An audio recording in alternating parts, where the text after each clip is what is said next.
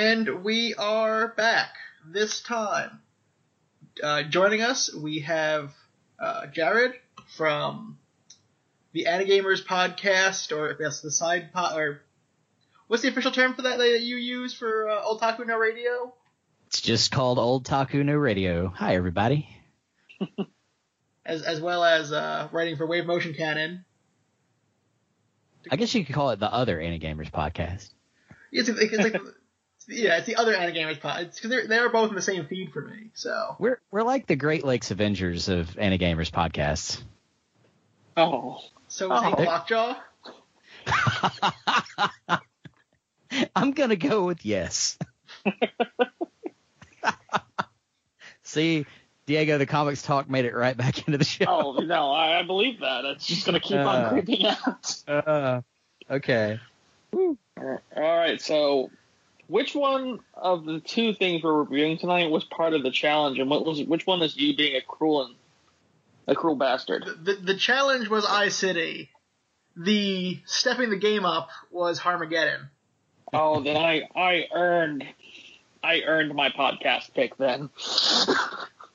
Because you did this. I was going to ask which one of these wasn't the punishment. These were both kind of like eating glass. You did this. In a good way. I have no shame in what I've done. Everyone should go out and watch Harmageddon. I'm saying it right now. Please, don't. No. Gonna buy everybody a copy. You go ahead and do that. They probably sell for about 5 cents. They are currently running for $8.41 on Amazon. New. Stock and save, folks. And it's been out of print for about 10 years now. God, this stuff's going to be currency in 8 years, isn't it? How many Harmageddon? It's going to be 6 pop figures equals 1 Harmageddon disc. Oh, well, at least we can make change. Oh, God. So we're reviewing Harmageddon first. Yes. So, yeah, we should discuss what the challenge was. So, Daryl Surratt of the Anime Brother podcast reviewed iCity late last year and challenged all other anime podcasts to review iCity. So are you just that far behind and you're listening? No, it was just our schedule. You know, we do like one not Babylon 5 podcast a month. Not this month. You are more than welcome to have as many Babylon 5 podcasts as you want to. We're going to run out of Babylon 5 eventually. And then it becomes the Crusade cast. Just start over. No, I'm pretty sure David is going to start over as soon as we end 5, just so he can chain them. But, all right, so we're doing Harmageddon first. Yes. A wonderful pairing piece to iCity as far as I'm concerned. Also known as the Great Battle with Genma. Yes. Or Genma Tyson. And this was, what, 83? Yeah, this is 83.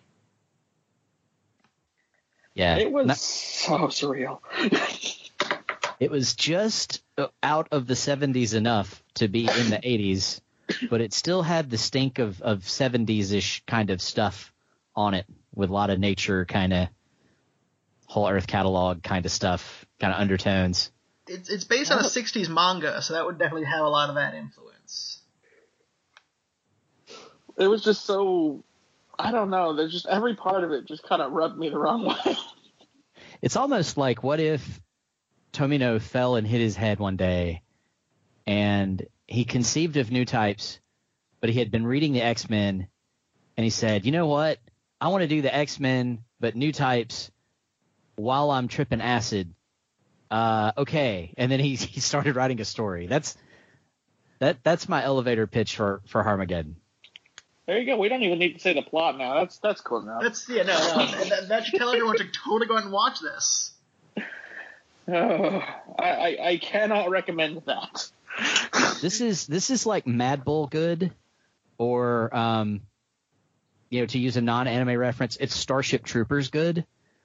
Like it's something you'll definitely want to watch, but not for its artistic merit. it's more or less for just complete shit show of a animated feature length presentation. See, now Madville grew on me. This not so much. Madville grew on you during the podcast. It did. I realized how much I loved it. You swore bloody vengeance before we started that podcast. That's just because Madville works its way into your brainstem and then it kills you. So, it's still working on that. Yeah, like that's it. Just trying to take you over, man. So, but John Sleepy Estes shows up in this movie as a cop in New York. Why doesn't someone go over the plot? Okay, I'll start this plot. and someone tap me out. Yes. When I've gone insane.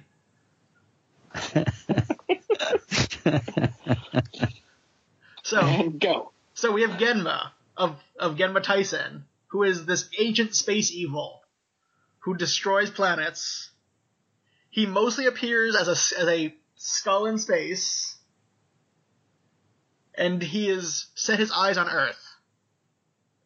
The last planet he destroyed had one survivor, Vega, who was sent to Earth, and he's a robot. The movie starts with Princess Luna. Her airplane is attacked by meteorites. Princess Luna of Transylvania, remember? Yes. Yeah, let's get that right. The Transylvanian princess. Who is dressed basically like a gypsy, like a stereotypical image of a gypsy, complete with crystal ball. Yeah, she starts out as a gypsy and she slowly becomes like an 80s rocker by the end of the movie. She's also a psychic warrior. Yes. So all the this whole movie is dealing with psychics. This isn't that weird anime manga psychic boom. Say it right. Psychic warriors. The psychic warriors of Harmageddon. Thank you. She becomes a psychic warrior by kind of like Spider-Man was bitten by a radioactive spider, except that her plane that she's in is hit by a meteor, which actually turns out to not be a meteor, and she's falling through an explosion and probably has an orgasm, and while she's doing that, she communes with the great space life force, sort of, I guess, what would you call it, like the polar opposite of Genma, basically, whose name was Floy, I think. We'll go Strangely with that. enough. Yeah, we'll go with that. She is very, very accepting of her new fate. There's no sense of, oh my god, you're lying, or am I dead? It's just like, all right, psychic warrior facing Genma, check. Where's this robot?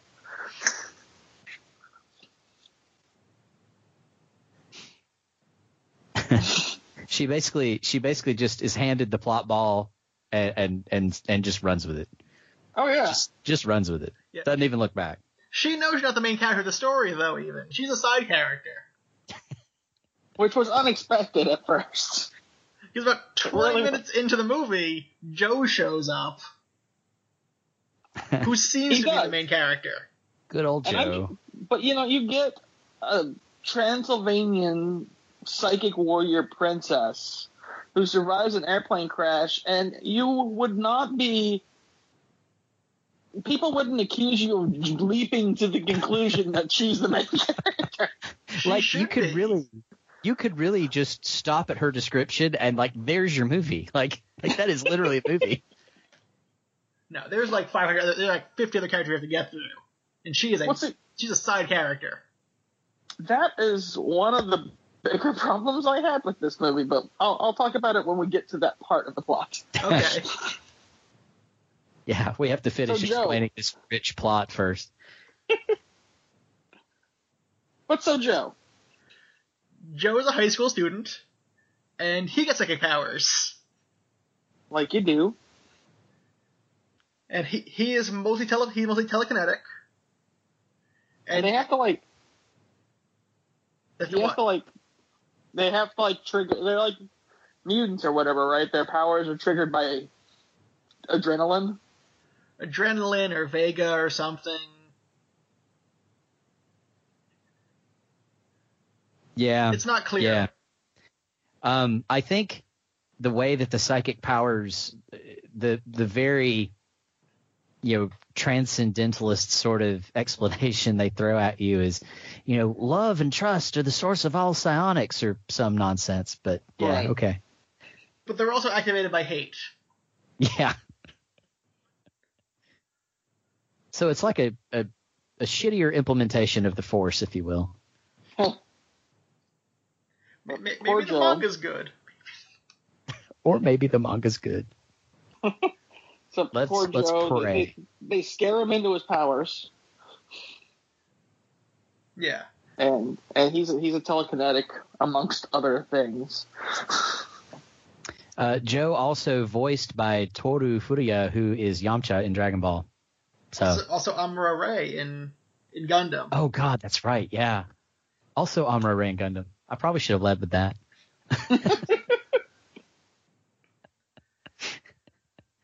So he gets powers, and then the apocalypse happens. Civilization collapses. Well, like in the meantime, like he's like they spend an inordinate amount of time on him.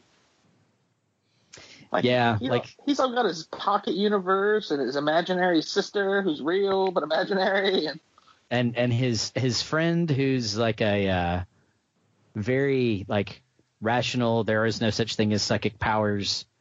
Even though you've slung me around with your telekinesis, I refuse to please. That was brilliant.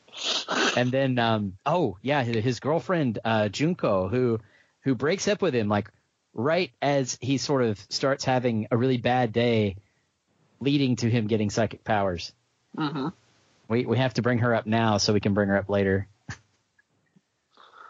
Mm-hmm. And then, yeah, okay. It's around this time, I think, when when Genma's servants get called into action. Yeah. This is the two statue Genma servants, I think. Yeah. Yeah. Who are gonna go kill all these fucking psychic warriors because Yeah. One not good for business. One looks like a He-Man villain. The other looks like a possessed, like I forget the dog breed, but like a possessed Boston Terrier, basically. Yeah, you're not wrong. Or like a possessed bulldog of some sort. Such a weird fucking. So I mean, like incredibly intimidating villains. Blood curdling. And then they have to go set out to kill. I guess their main thing is they're going to go kill Joe, right? Yeah, I think Joe is the main target. Right. I think they don't. I don't know that did they specify it that hard, or were they? Is it more like there's some psychic warriors that are cropping up? Let's clean house. They put the effort on Joe because I think the story is focused on him, but there are we find out 15 other people. They're all introduced in a montage. Thank you. Enter my problem. Yeah, all the other cooler characters. Every character that would be more fun to watch than Joe just gets introduced in a 30-second little snippet. It pans around onto a map, and we get pan shots of it going to different countries or different parts of the world, and the most stereotypical people, the most stereotypical residents of that corner of the planet. That's who our champions are. Because there's the guy from Super Friends who grows really big, except he doesn't grow. He's just really big. He doesn't grow. He's not like giant size. He's just Indian Native American guy who's a psychic. And then there's an actual Indian who's a psychic who looks like every Indian aesthetic you could imagine. And then there's 7-year-old Chun-Li. Thank you. It was very Street Fighter to me. Like everything. Like all these people. Yeah. Yeah, like Dhalsim's dad, 7-year-old Chun-Li. There was a guy from Saudi Arabia I think we see twice, like the whole movie. And then there's my favorite of the side characters, who's the African-American gangster from New York who's a child with roller skates. He roller skates around, and he phases through walls like Shadowcat. So he is instantly my favorite character. Well, at least he gets like 10 minutes. Yeah, He gets an intro some story. depth. Yeah, he has, like, Sonny Link has plot. He has a first and a last name. He does. And, like, they don't really use him that much for as much time introducing him in the movie as they got.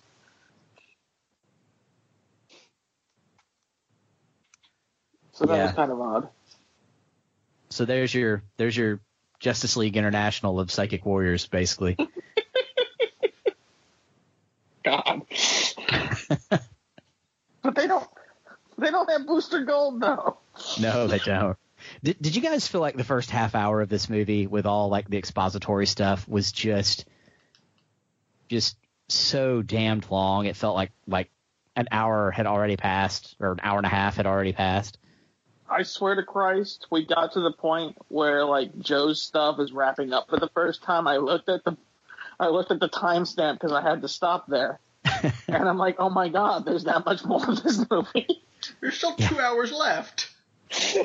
Yeah, I checked the time as soon as they did the smash cut from. Oh, that's another thing. So they introduce Transylvanian, space psychic princess warrior woman, and they do all of this kind of setup to get her and Space RoboCop together, Vega, and they set all that up, and then they just smash cut like straight to high school baseball in Japan. And that's how they introduced Joe. Well, that's this whole fucking movie. It's just like, all right, we're done here. Boom, next thing. This story is over. We can't transition to the next one. We need to go to it. It's almost like they just made a lot of like music videos and like strung them together. The direction was odd. And directed by Rintaro, by the way. This movie. Not his best outing. No. Also, while I'm thinking about it, character designs from Katsuhiro Otomo as well, of Akira fame. Thank God this happened before Akira, because no one will remember it. No, this Except film us. gets unburied every like 10 years by one podcast. All right, so these minions come and threaten everyone Joe loves on and off. Yeah. They're really drug out. Like, just when you think you're done with a minion, you're not done.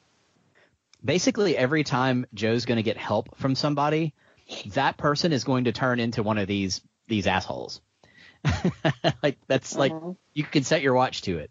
I think the first time the evil mutant psychic bulldog terrier villain disguises himself as Junko, Joe's now ex-girlfriend, and she tries to put the moves on him, and then she does like the, you thought I was your girlfriend, but it's me, not Dio, this really shitty villain guy. And like, does the thing with the eyes, and they get into a psychic battle, and he ends up smashing a piano into her. And I don't know if that kills Junko and this is the thing I wasn't clear on. Like, are these guys possessing people, or are they just, like polymorphing themselves into looking like these people? Like, because it seemed like they did either or at times. I felt like for the most part it was more of a polymorph and less of a possession. But the movie says they're possessing. They said they can't take a physical form, but it does seem like polymorph. It kind of does, because look, it's weird. It's really weird. Anyway, he smashes his ex-girlfriend like into nothing with a piano. Like you do. Yeah. So there's it does register on the misogyny scale just a little bit. Just a little. The fact that we get we got a Transylvanian psychic warrior princess. And she's just like, oh, never mind. Joe's here. He's the main character. Yeah. basically. I mean, like, I guess I'm saying that comparatively to our next movie that we're going to be talking about. But Right. yeah. So like, what's another one of the the sneak attacks, quote unquote? The police detective, right? That was one. Oh, The right. detectives who go after the sister. Yeah. Right. In another misogynistic scene. Yeah, and it turns out that she's like super fucking pyrokinetic, and like she basically immolates one of the bad guys, and then dies like mysteriously from probably plot disease, but apparently by fire. No, definitely plot disease. Because she's not burned, she just kind of like, you know, her battery runs out and she just falls over. She Padme'd out. Too much smoke. She breathed in too much smoke and, you know, asphyxiated. No, man, she Padme'd out.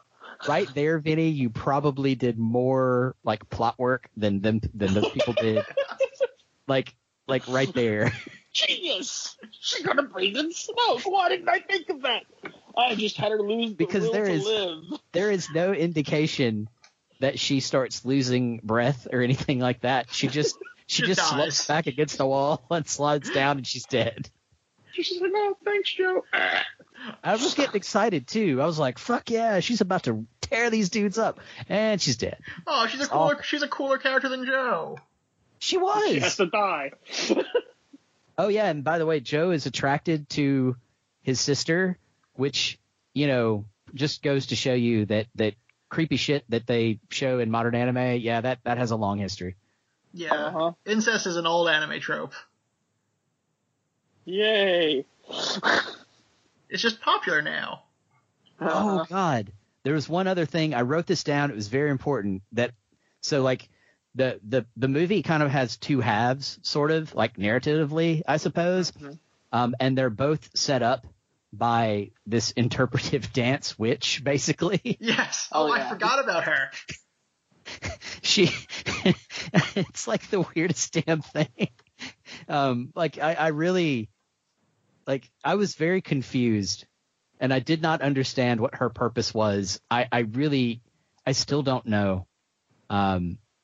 She sounds a lot like the voice of the all the life force in the universe, Floyd or whatever the fuck its name is.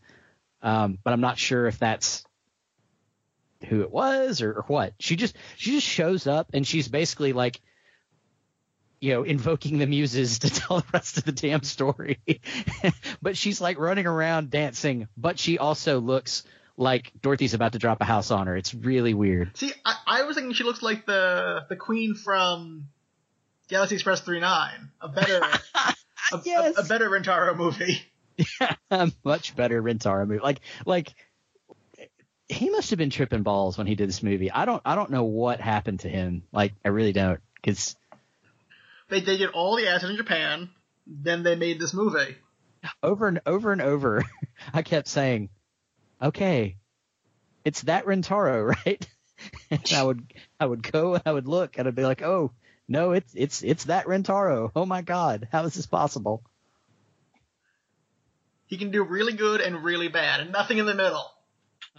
There's no mediocre Rintaro works. None. There's and good and insane. His bad was turned all the way up to 11 on this one.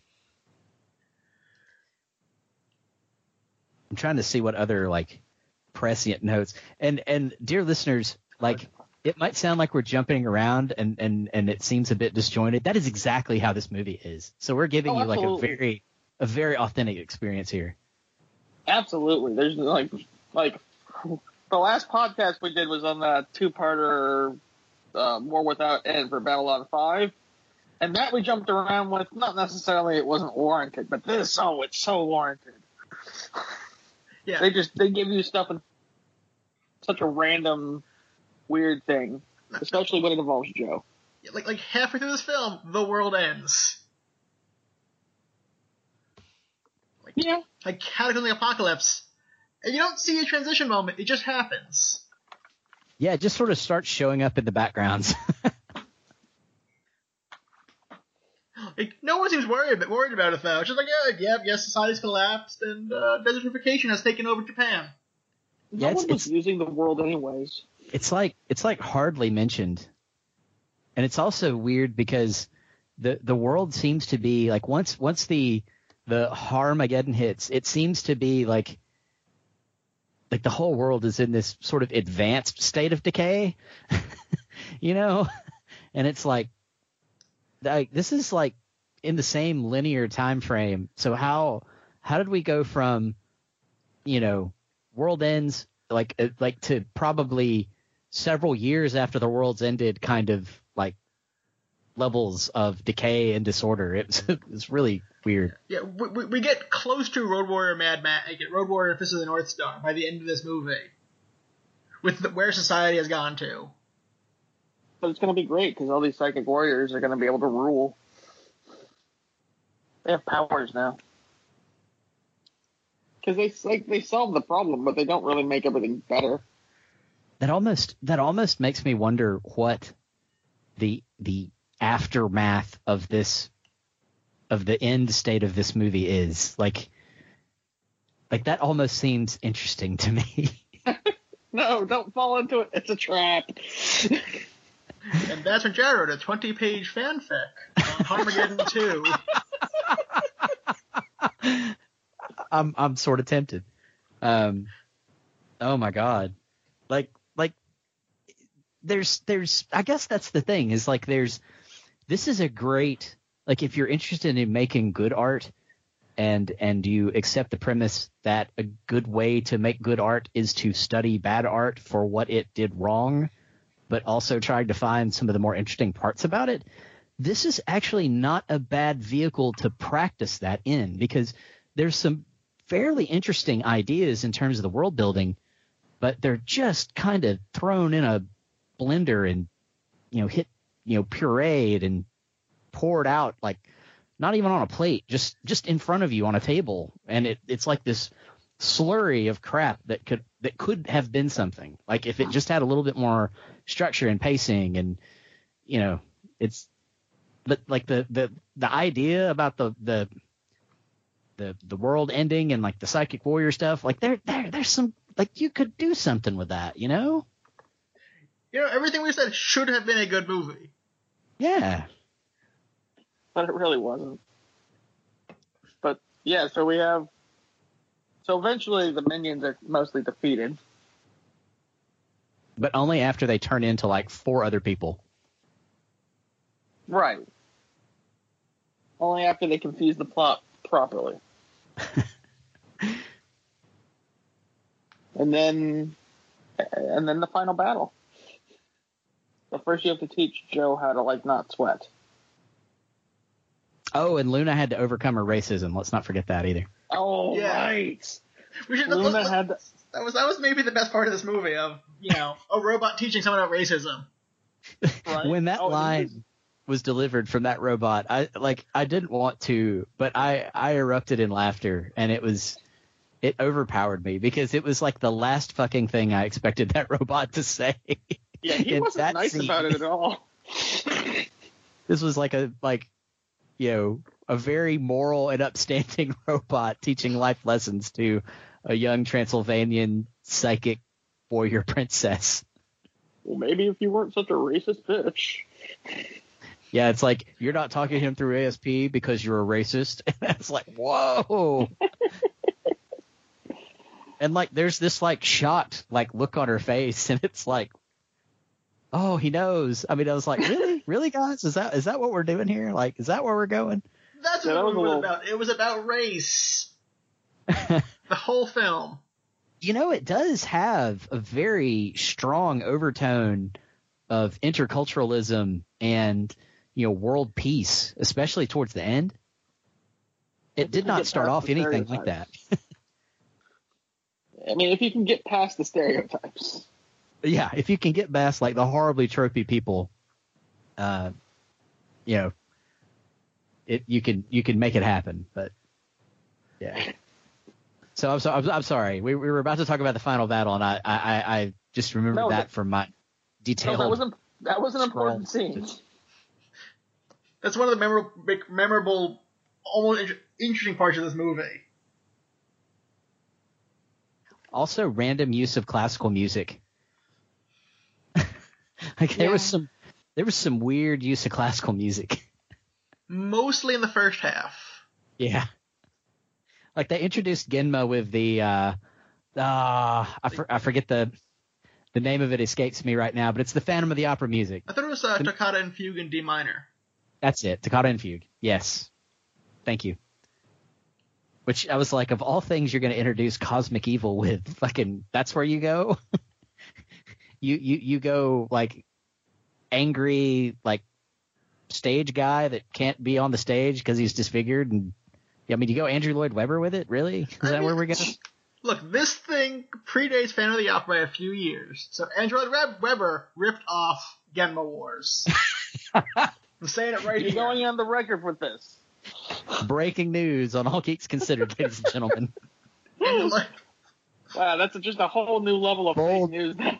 Bold claims of plagiarism. Oh my god. By Andrew Lloyd Webber of anime classic Armageddon. That's not alternative fact, that's true facts. Oh yeah. We're gonna get sued. If we get sued, we'll get listeners.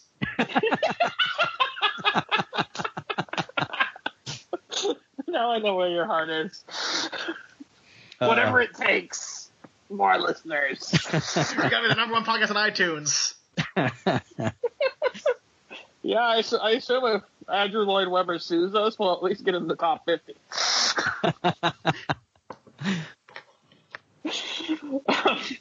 So the final battle. Yeah, Serial, they're coming for you.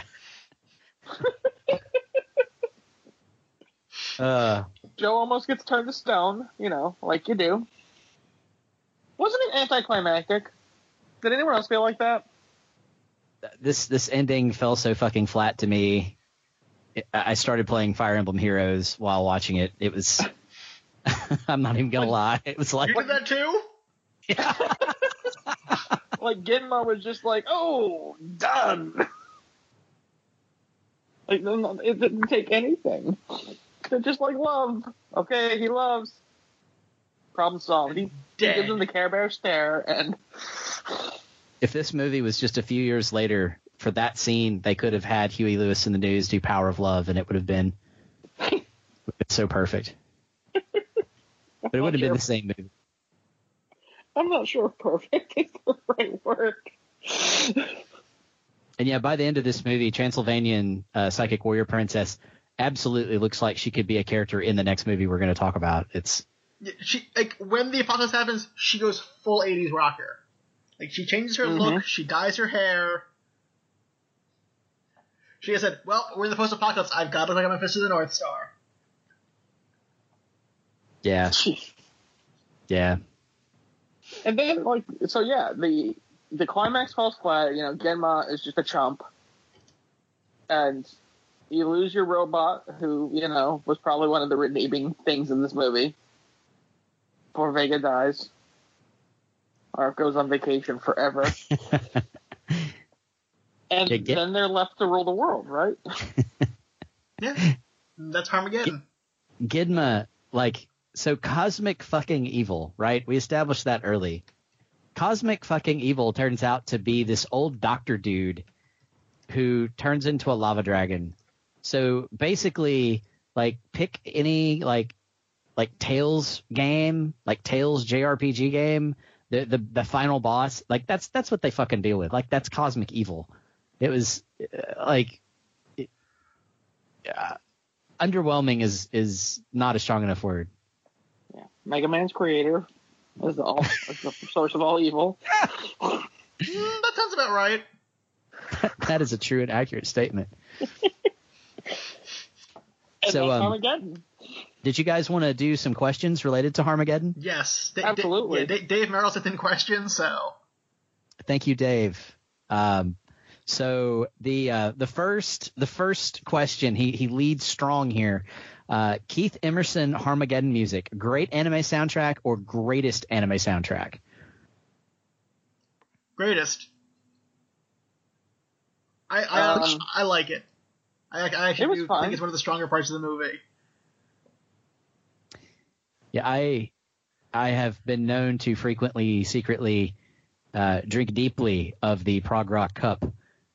So I was very pleased with the music, and particularly his ending song. I was like, yeah, that's awesome. So and it was like the music was the most impactful thing about the entire movie, like easily. Let's see. I mean, I thought it was fun. It's the only thing that's like strongly memorable that seems well produced in the movie. Everything else seems accidentally memorable. That I think that's fair. I think that's very fair. Second question. He said, also, is the New York City scene too stereotypical / caricaturish? What's the deal with the sister thing? Does the film stick the landing? So this is like 3 questions, but he offers like a clarifying bit about the third question. So you want to talk about the New York City scene first and then the sister thing second? Sure. Yeah. So yes, but so was the movie. Like, I don't think that the New York scene went above and beyond anywhere else in the movie in terms of stereotype. I would say the New York scene may end up being like remarkably prescient, given our current socio-political state. But in a normal world, yeah, I do think it's insanely stereotypical and caricaturish. But the whole movie is that way, really. Right. It doesn't seem out of place for either anime or 83 of what the image of New York and cities were, though. That's probably true. It's like it feels more setting itself in its own time period than it's, a caricature of New York.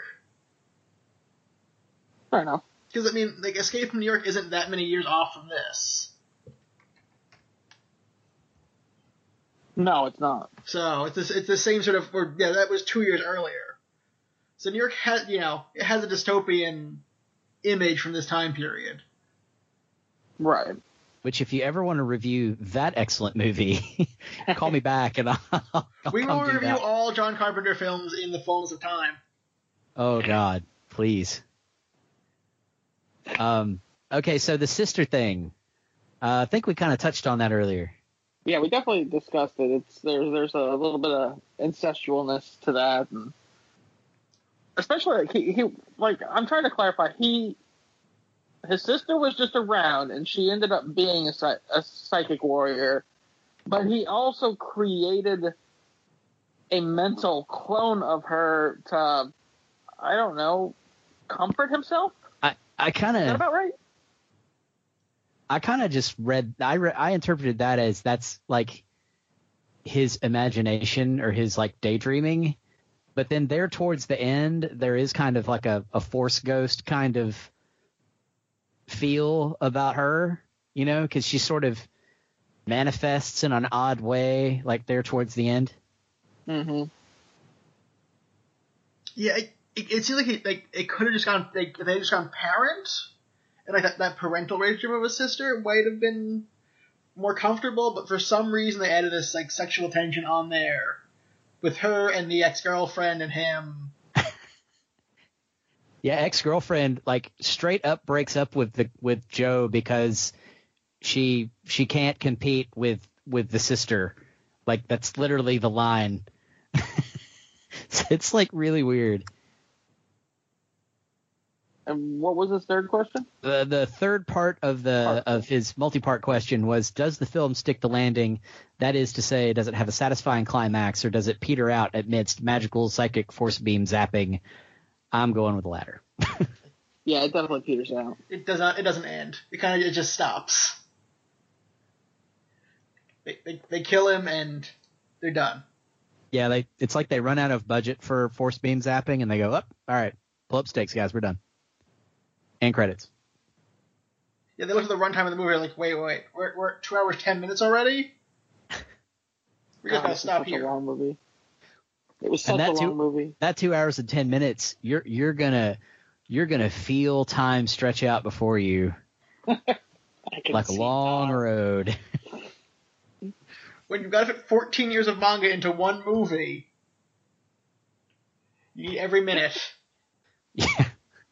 And the results are about what you would expect. Oh, yeah. No. Oh. Did he have a third question?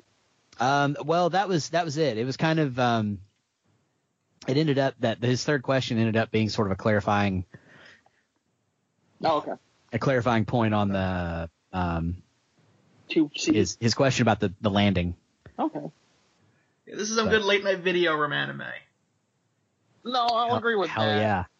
Like, yeah, if you're with friends and just a little bit drunk, this is probably put it on at midnight in the video room. Anyone who survives, give him a ribbon. So, are we ready to move on to the actual challenge piece? Yes, the actual challenge, the easier challenge. I liked it better. I mean, I definitely liked the challenge piece better, which makes me want to go back and listen to his podcast to see how he liked it. We gotta listen to that and listen to their Harmageddon podcast.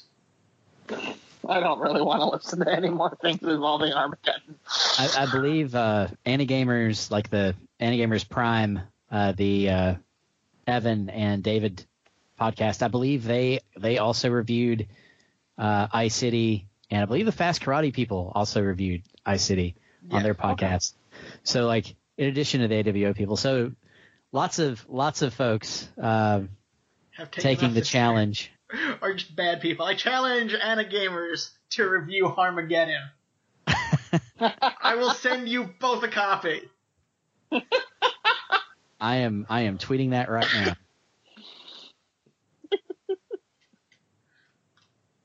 That's hilarious. All right. Let me pull on my AI City tab here. Can we take a quick break before we jump into that so I can get more beverage? Sure. Thank you so much. Idea. Let me finish. My headphone.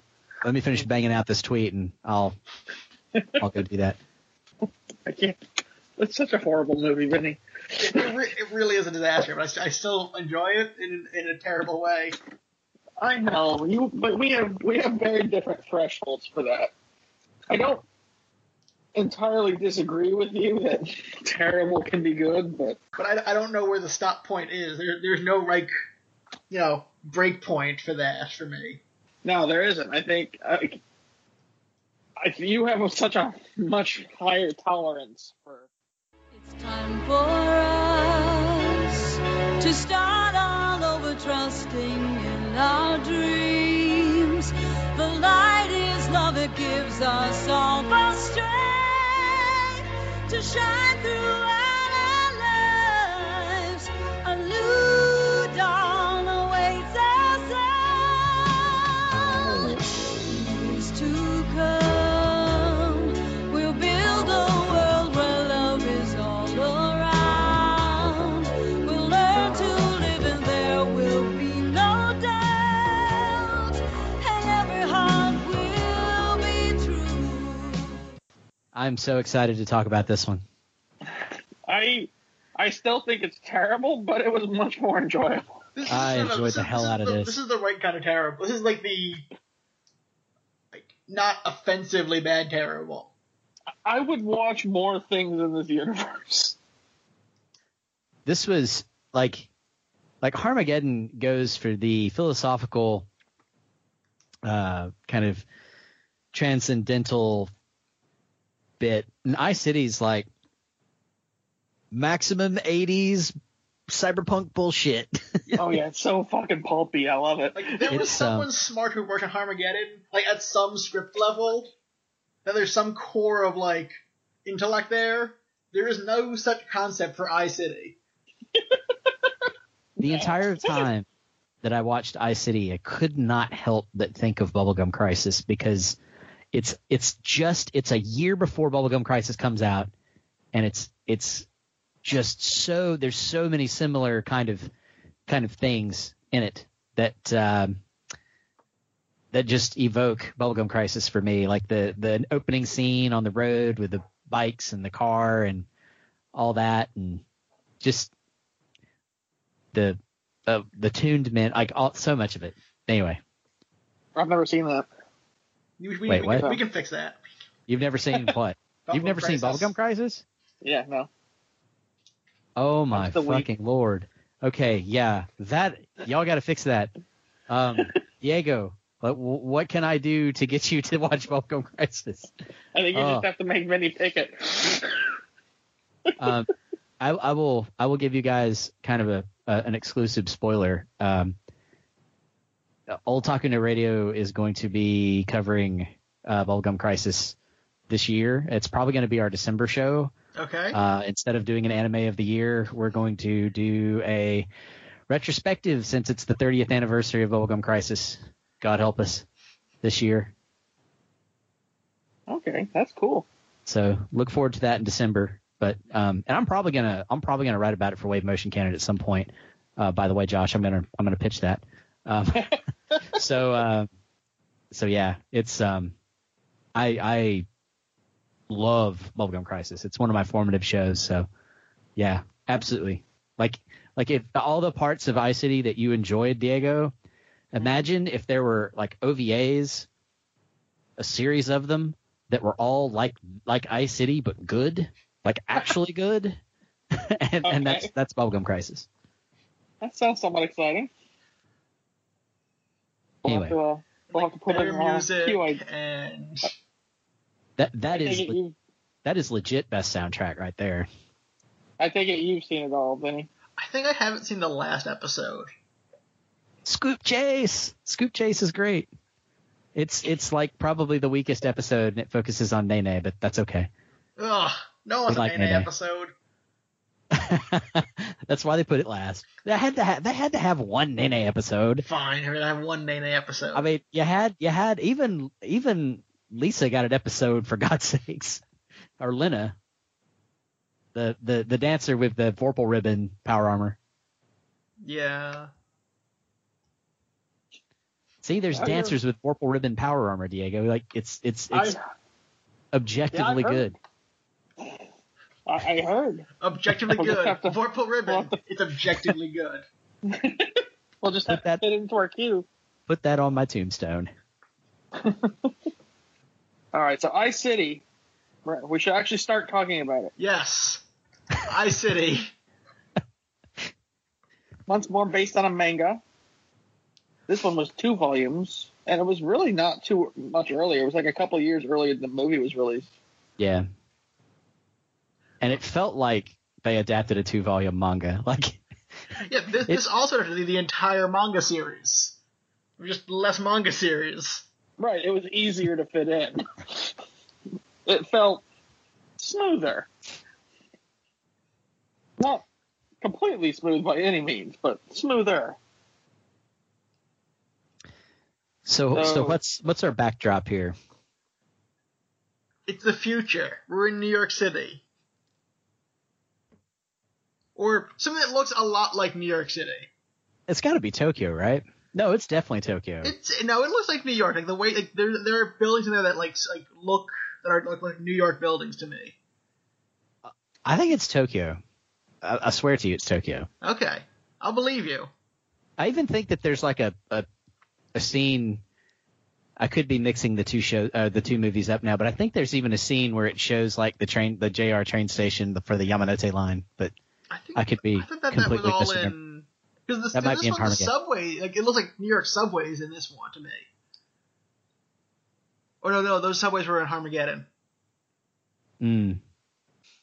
Anyway. The films have bled together. Well, yeah, they have a lot in common, actually. There's a lot of core things that they have in common. So there's sort of a focus on women in not a great way. There's a woman kind of holds in both movies, even though in neither movie the woman is the main character. Thank you, 1980s. It's a woman holds the key to kind of the like salvation, I guess. And Right, but they're always the key to unlock the dude. Yeah.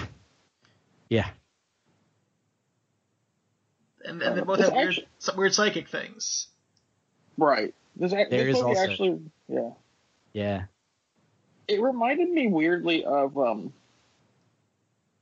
that Russian movie based on the books Night Watch. I mean, whereas this is much more cyberpunk, absolutely. But I don't know, just, these people running around with psychic powers combating each other like in the underlayer of society. Mm. That's kind of like spraying out like a Night Watch vibe to me. I guess to a much lesser extent, like a Wicked City vibe. Yeah, it does have a little bit of a Wicked City vibe. That's an apt comparison. The evil organization in this movie is named Fraud, which in Japanese, like, because I watched it subtitled, so in Japanese they say fraud, like fraudo, like, which I guess that's how you would say fraud if you were like enunciating the katakana of it. But yeah, the most random name for an evil organization. Yeah, because they were constantly investigating fraud, and I'm like, do they just mean like fraud? Thank you. The crime of fraud? Yeah, like it like perked my ears up because I'm like, shit, I'm involved in fraud in my company. I wonder what they're going to talk about. You're absolutely right, because for about Putting 5 professional minutes hat in on. this movie, when you meet this former detective, and he says, I got kicked out of the force for investigating fraud, and you're like, I guess the police in this city are really corrupt. And they are, just not for the reasons you thought. That's exactly where my head went to, Diego. It's exactly step by step where my processes led me. Oh God! But no, this was hard to find because like I had to watch it on YouTube. Yeah, this is a true lost piece.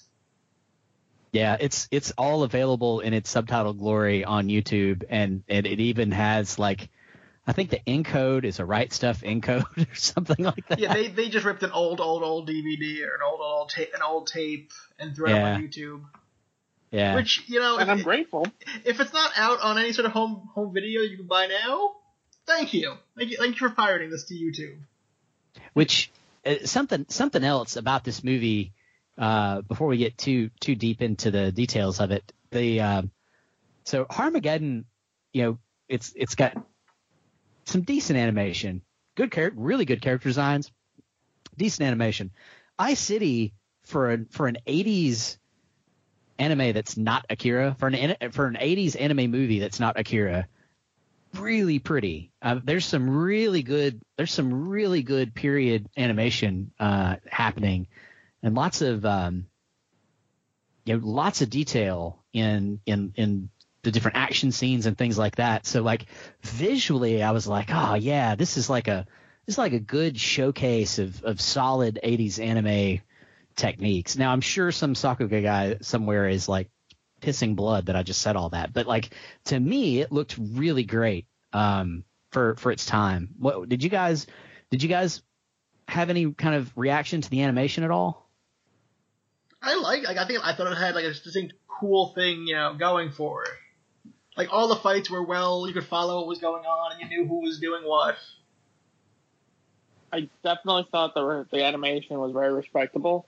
I enjoyed the direction there and the way they sometimes I think every anime, and probably to a major extent every animation, chooses a lot of, especially action-based ones, choose where to minimalize things, whether it's to save work or for artistic choice. But this one made some really good choices in terms of that, just jump cuts and minimalistic use, like conveyances of their powers or abilities.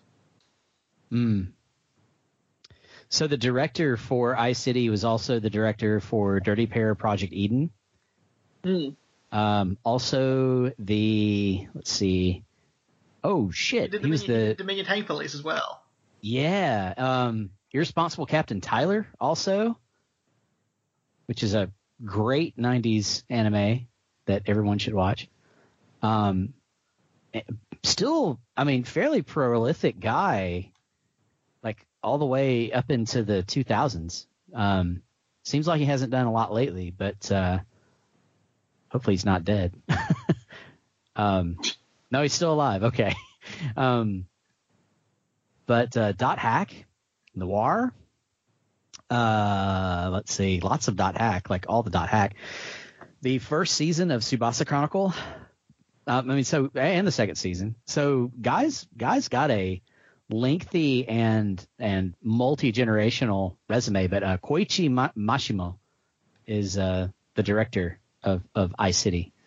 So yeah, like I like the direction in this. This was solid, and so many of like the scenes that are kind of hard to animate that people took like lavish pleasure in animating in the 1980s, like people's faces exploding. Yeah, like these are, you want to see besides the anime that has the killer cat from outer space in it, if you want to see some great like facial explosions, iCity is your film. It's really good. That's a full quote right there.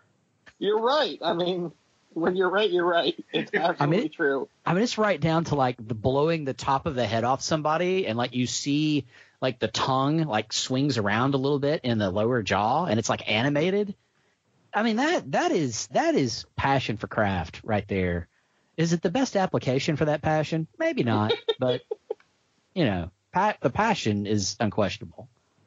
No, you're absolutely right. It's the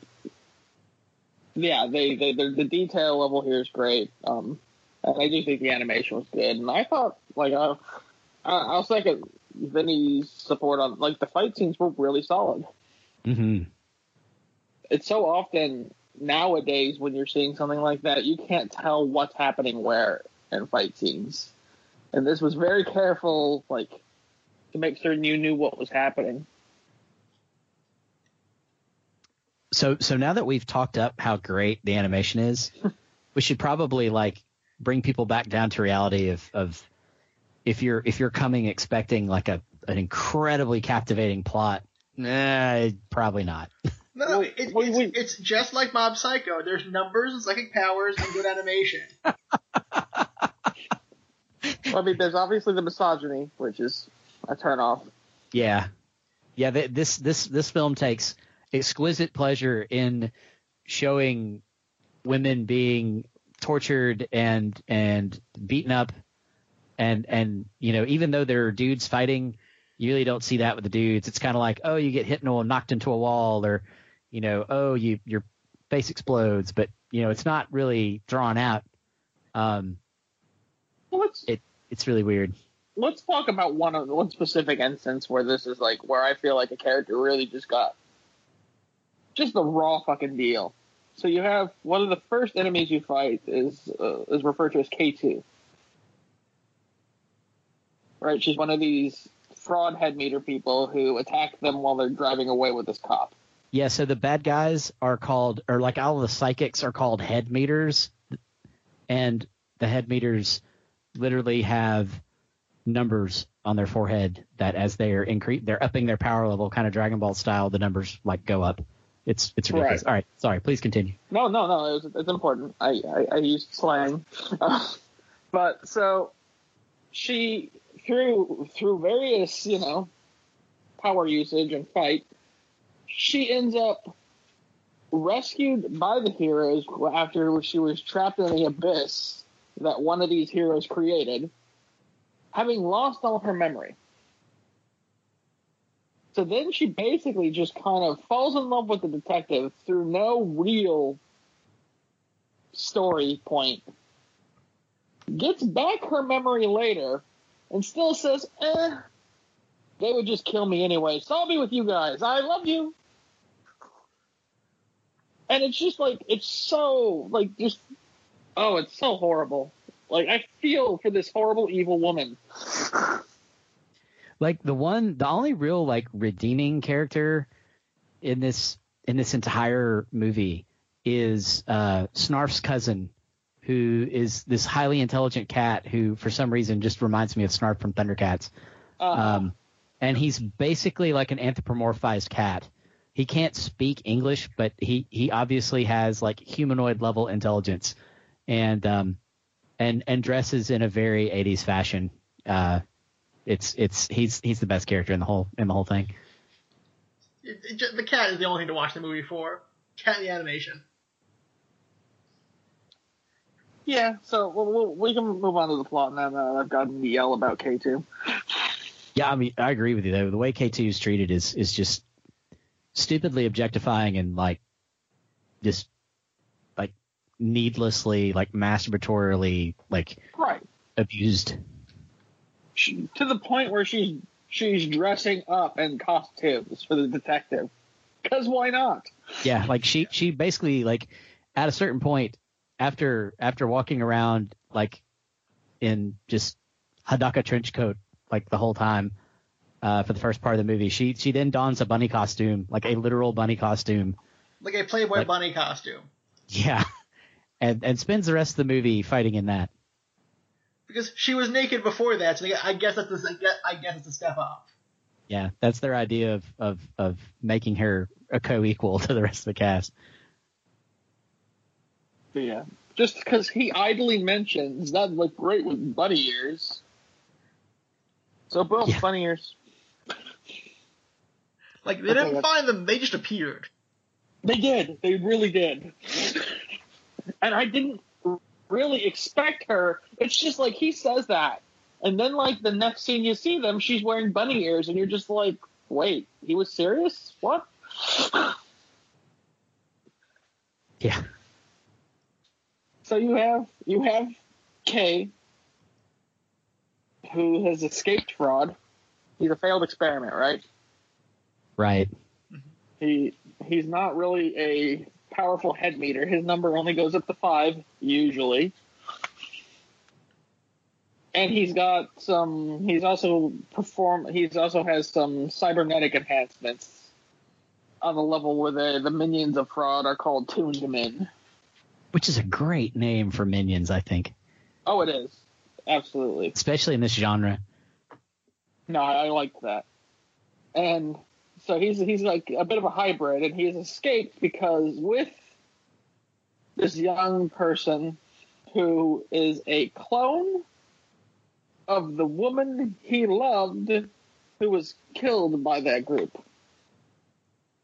Say that one more time just in case people couldn't follow how fucking weird that is. Yes. So Kay, who is a hybrid head meter tuned man, has, and a failed experiment really, because he's not a powerful one of either, a failed experiment of fraud, has escaped from fraud with A, who is a clone of his former lover who was killed by fraud, and refers to him as her father.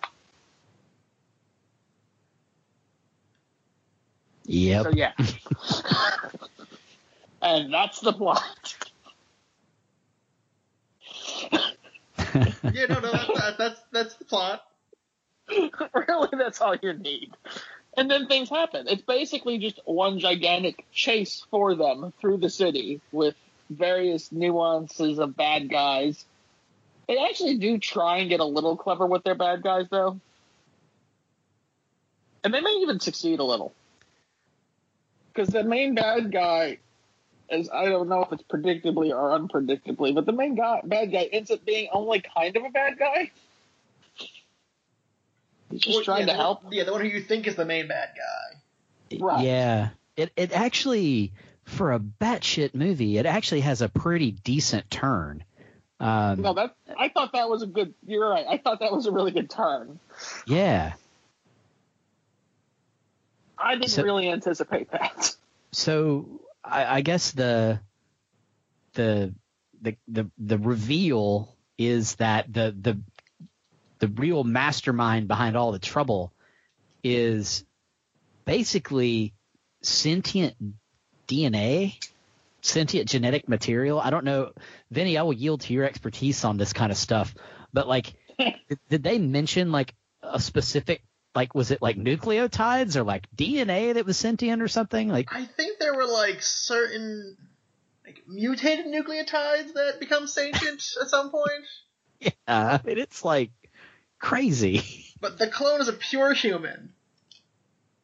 Like we find out at the end. Right.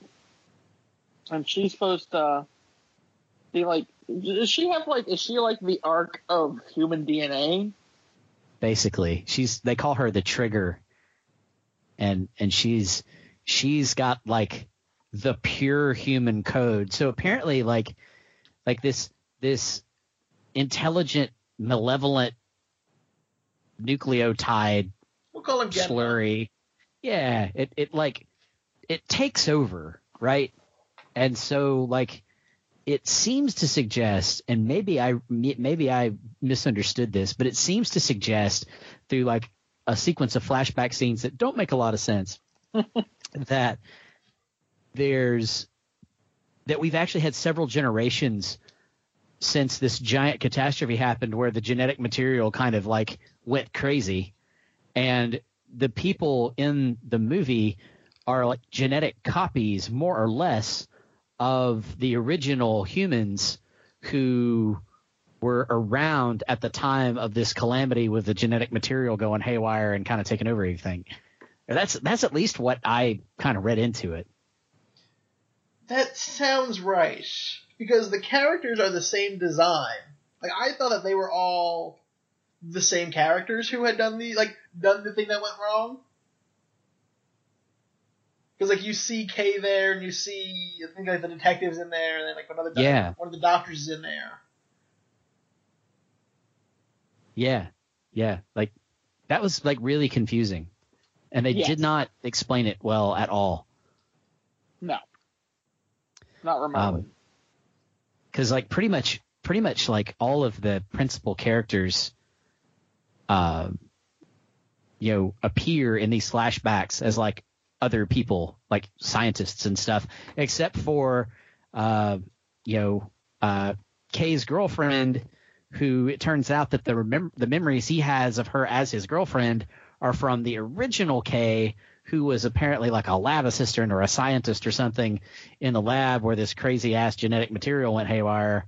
And somehow or another, I is a clone, like the pure clone of his girlfriend, which we explained how squicky and weird that is earlier. But like it's a hella complex turn, and like if they had explained it and built it up a little bit more, it might have actually been like really well, like it might have been really good. But like even the kind of the half-ass way they do it, it's still a pretty creative idea. Mm-hmm. No, I'd agree with that. The film has redeeming qualities, absolutely.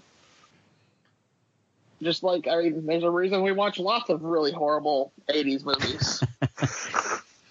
Especially the two tuned men who look like either cyborg beat poets or they look like cyborg like French directors. Like I don't know which. Maybe both. The cyborg beat poets of iCity.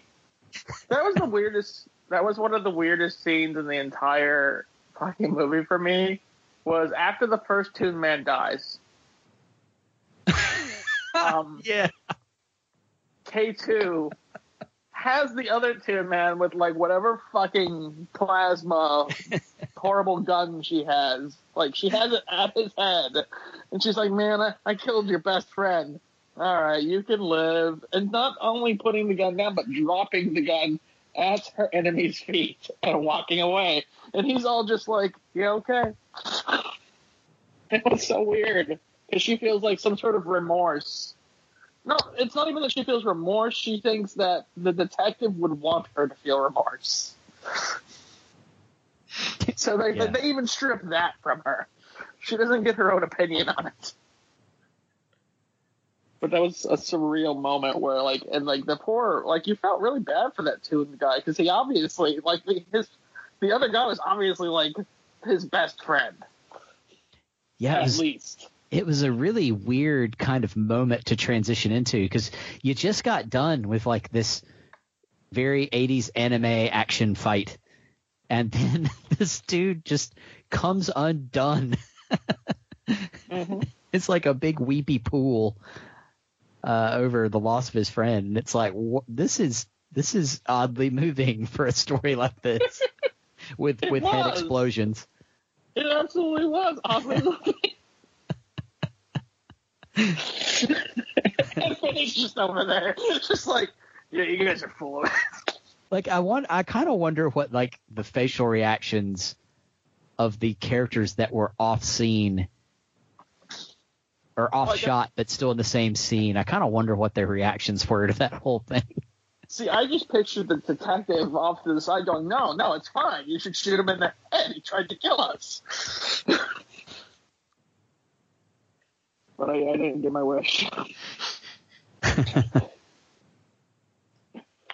Is this when Giant Heads show up now? What happened? And yeah. This is when Giant Heads show up. You know, like you do. Yeah, and then and that's all you need to know about that, is that giant heads grow out of the ground. Yeah, giant heads that like catch everybody's feet in their mouths, and they're I guess they're psychically created by what was his name, Lilo Chen or something like that. The guy who basically almost looks like an early concept design for Krang from Ninja Turtles. So he's basically this old naked guy who's sitting in a pool of red wine, like in like an open glass kind of thing, where the head would be on this like big like robot power suit. Yeah, I wouldn't be surprised at all if that's where some ideas for Krang came from. I mean, he's like rated R Krang, basically. That one way or the other, someone copied someone there. Sins have been committed. when his first scene, like, I almost kind of choked on my soda at the time, because of all the like villainous, menacing things that would come out of a corner, an old man in a vat of red wine that's attached to the top of a power suit was not the first or even 50th thing I was looking for. It's the worst Baron Harkonnen. That's exactly who he is. Like, he's Baron Harkonnen's like second cousin who doesn't get the good gear, apparently. We can put you in a vat of red wine and have you walking around. And they never explain. I'm calling it red wine because in my head canon that's what it is, because they never explain what the fuck he's sitting in. It's way more interesting if it's red wine than if it's like, psychic fluid or something. Yeah, I mean, there's probably some very it's in the writer's brain. There's probably some very clear explanation for what this stuff is, but it looks like he's fucking soaking in Merlot. Well, I think sometimes that's the best thing, like especially for things like that. I don't really necessarily want you to tell me. Just leave me to my own devices. It'll be so much more interesting than what you could do. Headcanon is the most powerful weapon in all of fandom. So yeah. So the giant. So the guy who made the giant head was possessed or a servant of the alloy, which is the real bad guy. Yeah. Yeah. Thank you for remembering the name. Yeah, I forgot what Genma is called in this movie. That's what Wikipedia is for. Because it really is the same kind of like existential evil that turns out to be, well, at least in iCity, it turns out to be something interesting. Yeah, it is. This is more menacing than Genma is. Yeah. Even though Genma destroys the Earth, like devastates the planet, he's and not the menacing. Galaxies. Yeah.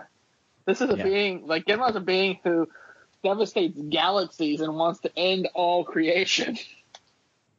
Genma was super disappointing because you're introduced to him as like this.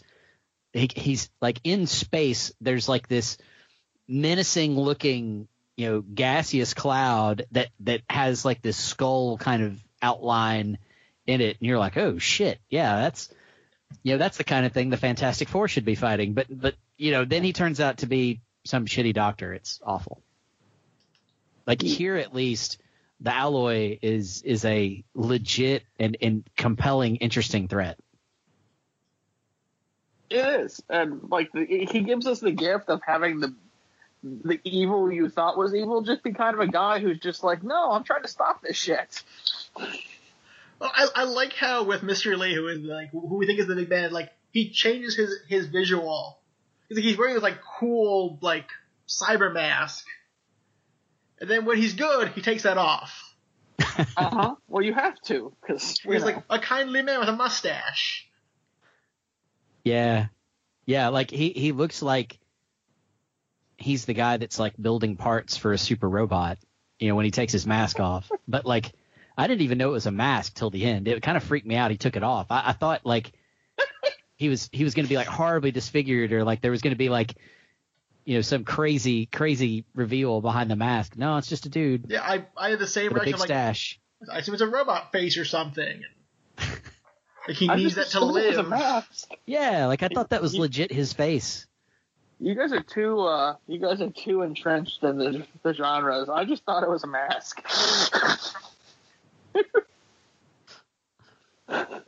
You're reading too much into the shit. Sort of like eye plugs or some cool cyberpunk thing. Yeah, because it kind of wraps around his face. It doesn't like fully cover it. It sort of, the look of the mask is a pretty interesting design. It sort of comes around the sides of his face, so it like covers his eyes. Like it just kind of covers his eyes and covers his jaw and like part of his forehead, but it doesn't like completely obscure the whole thing, which kind of, I don't know. All along I was thinking both of these movies, the problems would all be easily solved if there was a really good tactical sniper, like just armed and ready to take out like the big bad. It would be just over, in a heartbeat. But yeah, it was kind of a disappointing reveal, that guy. I don't know. I liked that. I liked that who you thought was the main bad guy wasn't the main bad guy. Oh no, that reveal was fine. It was the mask, which I think we're talking about the mask specifically is the bad reveal. Yeah. That like he goes from like being like this menacing like apocalypse looking knockoff thing, then to being like kindly old man with a mustache. Yeah. I just moved on. Well, like, but to your point, Diego, it was kind of like a more disappointing thing to find out that the shitty old guy in the Merlot is the actual bad guy. Well, he was just an aspect of the bad guy. At least you have that going. Well, yeah, okay. The bad guy, like I guess in the manga, the Alloy takes over lots and lots of people. I have to believe that's true. In this, they just, I don't think they have the time to deal with that. They're just going to have a guy in Merlot making giant heads. Which, if that's your psychic ability, kudos to you, because that is creepy as fuck. What's your power? Naked old man. Make 10-foot heads. Right? Just grow out of the ground. It felt like I was in a Mario game all of a sudden. And that was literally his psychic power. Make giant heads. Yeah, the most messed up Mario game. But so yeah, eventually, like so you have A, who's the trigger for K. Because like whenever she's in danger, he goes from being a rating 5 head meter to being a rating symbol that is endless in power. I think it meant infinity. Yeah, like literally like infinity. Like his number goes to infinity. But so you have and then that's she basically just enables the man to save the day. And she calls him Papa. I don't think we've mentioned that yet. Like I I refers to Kay as Papa. Now, again, this is like the clone of his girlfriend. I mean, so it's like really weird. And then he always like screams her name, like "I," like that. And so, like, if you want to play a drinking game with this movie, which I recommend quite strongly, every time he says "I," like just like knock back a shot of whiskey, like right there. You'll die. Why are you killing people? We don't have that many listeners. We can't kill them. All right, all the pro drinkers out there, join me. Like, get your bottle of Jameson, sit down, watch this movie, and then you will not remember the end, and that's okay. Like, you don't need to remember the end. You can watch just it need to again. remember the journey. Ian's not that great. No, the best part of the movie is that fight with the saw. We get the plot of the movie. Yeah, and that's only about 25 minutes in or so. So, like, you get there, you've basically seen the movie. Absolutely. But no, it did, you know, you mentioned Krang, and it kind of, the pulpiness kind of does remind me of like some Teenage Mutant Ninja Turtle bullshit where they're just having street fights. And Oh, it so is. Like, this is such of that time of 80s Japanese cyberpunk, you know? I mean, it's just, it's like an exemplar of that time, you know, as is Bubblegum Crisis, which again, I'm mentioning again, but it's such a like that's I identify that moment in time in you know, genre culture in general, you know, Neuromancer and all of that stuff. I just identify that so strongly with that time period, and it's so emblematic of that. well, I'm definitely grateful for our challengers. I'm actually happy to have watched this. Yes, the plan worked. Show you Harmageddon. So watch Harmageddon first, then you'll like Eye City. I think they're both very good bad movies to watch. I would definitely lean towards this first, which makes me sad that there's no actual legal release of it. Well, if we keep reviewing it, someone will release it. This is such a discotheque release. This is like discotheque core. If there's a core for discotheque, this is discotheque core. It's right here. forgotten OVAs. It's perfect. It's perfect for them. And then like do 3 commentaries and a remaster. Like, what? Watch them fucking announce this at Otakon or something. That'd be hilarious. No, it'll be like some Tuesday night. Like they'll just announce 25 things, and one of them will be Eye City. And for the commentary, they just need to use this podcast, this episode specifically. No, there are better people who can do this. No, I mean, Absolutely. like we've covered everything. Like you could just put it all in there. It's gonna make about as much sense. Yeah, just splice it into a different order and it'll work. There you go. Was there anything that we missed for this? No, I think we hit everything in Eye City. Yeah. We hit all right. the plot. Yeah, like this didn't have any pretenses of being, you know, a thinking man's anime like Harmageddon did. So there ain't a whole lot to uncover here. So did you want to tell us about what you're working on, Jared, or more to the point, our listeners? Oh my gosh. So I am a contributor for Anti-Gamers, as we have mentioned. I mainly right now pretty much contribute to 3-episode tests that we do every season, where we review 3 episodes of an anime and then recommend it or not recommend it depending on what we've seen. Those are all out and have been out for probably over a week now. Now we're about halfway through the season. We also, over there at Anti-Gamers, I do a podcast with my partner in crime, Ink. We do a show called Old Taku No Radio, where we cover basically whatever the hell we want to. And we just recorded an episode on The Girl Who Got Through Time. Great film by Mamoru Hosoda. And then our next month's release is going to be about Samurai Jack.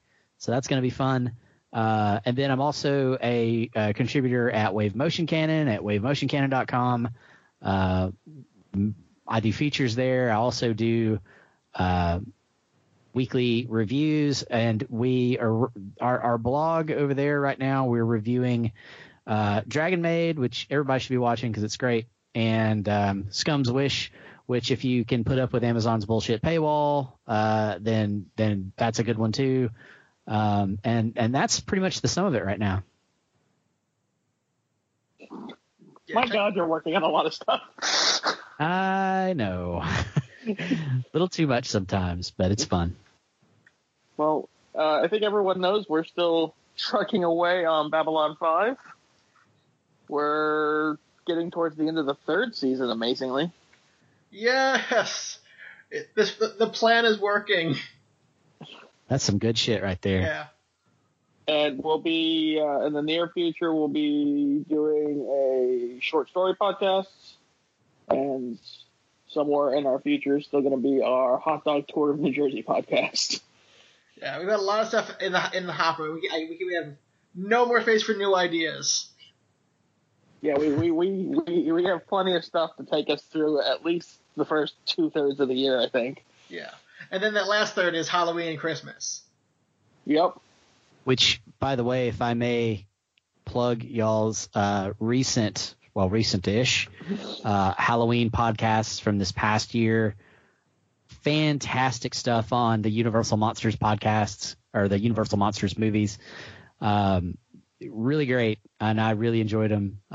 So, Thank you. I'm sure the listeners here have all listened to that, but you should go listen to it again because it's really good. Well, Ed Sizemore just listened to them. Yes, and he has views. Oh my God, he has views. He is going to be on a Frankenstein podcast, I think. Yeah, I think he's just like He went to a Hammer Frankenstein podcast. Posts. I was reading all those posts and I was like, good Lord, they've got to have him on. They've got to. Oh, I forgot to respond at all, but I saw you did, Vinny, so. I don't know, did I respond to those? I believe you did. I'm so rarely on Facebook. I'm trying to be better about it, but. Well, Ed Sizemore is on Facebook and is really on Facebook. Yeah, that's the only reason to be on Facebook anymore is just to follow Ed Sizemore. And I will personally write a blog post about whoever can convince that man to start podcasting about manga again. I'll write a blog post just about how great that person is. I really will, because they'll be doing us a service. Amen. Bring back Ed Sizemore is the goal here, to get Ed Sizemore back into his own podcast. Let's start a hashtag. Yes. Bring back Ed. That is my anime party platform, is get Ed Sizemore back to podcasting about manga, buy Harmony Gold, and destroy their stranglehold on Macross, and I don't know, hug pillows for everybody. That's my part. Yeah, 2 for 3 there. 2 for 3. Hey, you gotta appeal the masses, man. You gotta appeal the masses. And a Twitter, if you elect me. You had me at destroying Harmony Gold. Hey, man, you could put whoever you want to in that hug pillow. Mine's gonna be the SDF 1. It's gonna be fine. All right. So, all right. Did you mention where they could actually just follow you on Twitter? Oh, yeah, that might be helpful. If they survived this long. Yeah, if you have managed to tolerate my rambling long enough, and you want more, God help you, you can follow me at Twitter at @SaveVersusJared. I'm also on this newfangled thing called Kitsu, which is sort of like an anime social media deal. It's kind of like a bit like an Anime Planet married up to a social media thingamabob. And I think I'm also Save versus Jared at that. If you want to look me up there. I've never heard of this. I'll shoot you a link. It's actually kind of cool. If they can develop it and build it out a little bit more, it might be acceptable alternative to the pro-Nazi anime, or not Anime Planet, my anime list. Oh yeah, I left that my anime list after that weird pro-Nazi thing that they released. Yep, I'm on Anime Planet now, also, and Kitsu. All right, and you can follow us at AGC Blog on Twitter, and I'm not sure what our web address is, Vinny. Our web address is www.allgeeksconsidered.com. All right, and I'm at DM_AGC on Twitter. And I'm @ Vinny Av AGC. So there you go. You can follow us all for our ramblings on various topics. Guys, thanks for having me on. I love the show. Big fan, and I love listening to y'all stuff. So really appreciate the opportunity to come on here and geek out with you guys. No, it was great. Thank you for coming on. You You were great to talk to. You made it better. Yeah, That would be a first. These movies are better when more suffer. Yes. That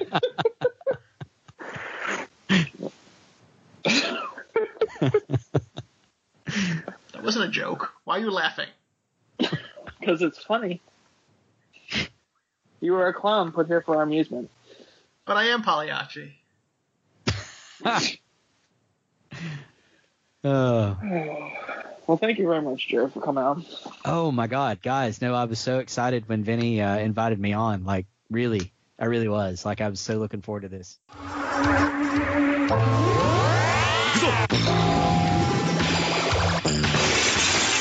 Evil Groot shall runs after you. He's got holy power. He's a man. He's a special man. He's a psychic fighter. Fighting for justice, for the peace of our lives every day. And I call his name when in trouble. He's there to save you. He's a man born to rescue space from an evil animals. He can see thousands miles away. He's got super psychic power. Clever evil in the name of goodness, search for truth and love. Send him ways when in danger. He'll be there to find you. Mystery. Our man fighting for lives. It's the man. あとは任せたわよ。いい。Our man pushing through space. It's the man.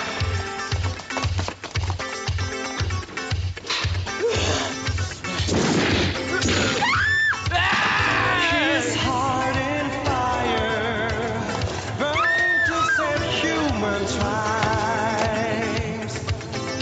His love in fire, looking for his motherland. さっきまでの威勢はどうしたの？ねんねの時間にはちょっと早いわよ。Goodness,